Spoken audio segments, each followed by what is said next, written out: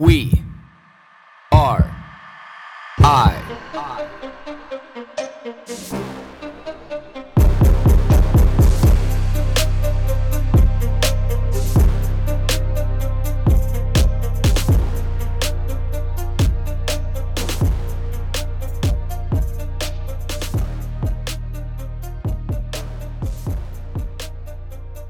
Good morning, everybody. It's Friday 5:24 a.m. What is going on through the mind right now? I've been sitting here for the last minute or so thinking about there's so much going on in my mind. Like, what is this singular thing that, I decide to say or I talk about, or what's the thing that's going to come to the forefront of my mind the most? And what's really burning inside there, and what I just feel is the topic for the day, is just knowing where you stand. Like, knowing where your feet are firmly just rooted to the ground, like where you know that where you're whole, where you're accepted, where things just are and things just be, and there's not the barrage of the majority of the life that just doesn't even need to exist. Like, I feel like there's a big part of life that follows me around with like this rule book and saying, this is the way that life needs to be, and this is how you need to act, and don't do this and don't do that. And then I get into these spaces and then with people, and I'm like, why does this feel so good? Why does this feel so natural and easy and soul filling and heart filling? Is because none of that exists. So I have this in these few like really deep areas in my life. And I was having a conversation with somebody yesterday, and he told me, where we were talking about like how they're soul filling, because they have deep connection with things that mean a lot to me through the whole course of my life, and are very connected with things that, in memories and people, that just really make me feel good. So like going to the backcountry is one. Like when you go into the backcountry, like there's really no, air quotes, prescribed rules, but the rules of the game. But it taps into this primal code that I have, that those rules just feel good. They feel all right. Like, tiny little stream, relative sitting water, let's not drink that. Small little brook, waterfalls, lots of rocks, lots of moss. Yeah, let's drink that. Hey, there's that sheer rock face over there, and that nice, meadow like scenario over there. Hey, like, let's walk a little further. It's gonna be easier. Let's make shelter because we need somewhere to sleep. What kind of food do we have, and what do we need to eat? Those things, they tap into this primal code that I have that just feels really good, because those rules make sense to me. They make a lot of sense. I can understand that. I can wrap my arms around that. I can wrap my mind around that. I can sink my teeth into it because it makes sense. I understand that. Like when I go hunting, and like you have to get up at 3:30.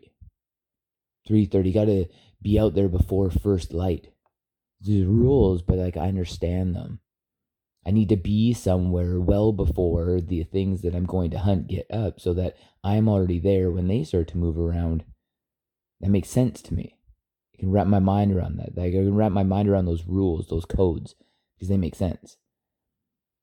To sit there perfectly still. I have to not move around. I have to not be seen. I have to hide me while being exposed enough to be able to see everything that I need to see. I get these things. They make sense. I need, to process what I harvest in a certain way, so the meat doesn't spoil. Like, these things make sense to me. I can wrap my mind around them. They're tangible. I get them. Right now I don't speak a lot about it on here because I kind of wanted to leave it as a surprise, this build up, this narrative that's coming. But, working on this, ecological and agricultural retreat center, I'm out in the field every day. I'm in the forest every day. I'm, like working these grounds 80% of the time. I'm all alone, all by myself, but in this environment that just feels like it nurtures my soul. And I have tangible things that change when I'm there. I have hard physical labor when I'm there. I have forward progression of a business that I need to plan that is there. I have a design I need to create, manifest, and implement. I need to work with the teams of builders and volunteers to make sure that everything keeps going down the route that it's supposed to go, so this business can be successful.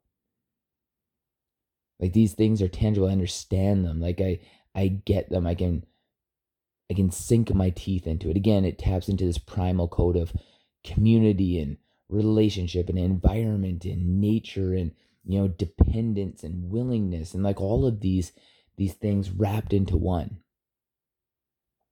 And they very much nurture my soul.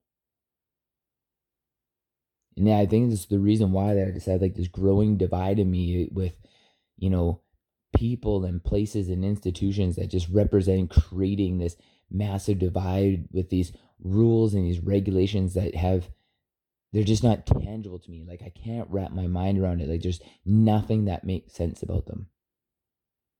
You can go into a restaurant one day, but you can't the next. You can go into a gym one day, but you can't the next. You can go into a pool one day, but you can't the next. And then you have the virtual signalers that hold the flags up that say, hey, remember, you can't do this. Well, I don't connect with that. I don't understand that. I don't believe in it. My mind doesn't understand it. My mind does not want to understand it. And most importantly, I do not want to convince myself to understand it. I further push my arm out against it, and I add the distance from myself mentally, emotionally, and physically from those environments, because I'm not about segregation. I'm not about creating that gap. I want to enforce acceptance. So I don't want to be pulled into that polluted, negative environment. I want to hold up the little signs and wave the little flags saying, like, hey, you followed these rules that make no sense. These rules that my heart, my mind, my soul, they do not connect with. I am not that person. I don't want to be that person. The best thing is I can live in a world where I don't need to be that person. But like, that's what's burning on my mind today. And that's what I need to get off. Because I have people in my life that I realize that it's just like, emotionally, I hold my arm up and it's like, I can't survive as a human being with what you want me to be. I can't. It's so toxic for my mind. It's so toxic for my soul. It's so toxic for my heart. I can't do it. Put your flags down and save them for somebody else. Put your signs down and save them for somebody else. You will not convince me. You cannot convince me. I am not that person. If I need to be pushed further into a smaller corner of life, the best part about that, the silver lining that I see in that is, it is the corner of life where I belong. And I will find my community there because it is vast, it is big. It's not as small as what some people may think. So the one thing that I realize in my life is it comes down to, which side of my life do you want to stand on? And that's what I need for me. So my question for the day is, do you know what nurtures your heart, your mind, your soul, so that you can draw your ethical and moral line and decide which side of that line that you want to stand on?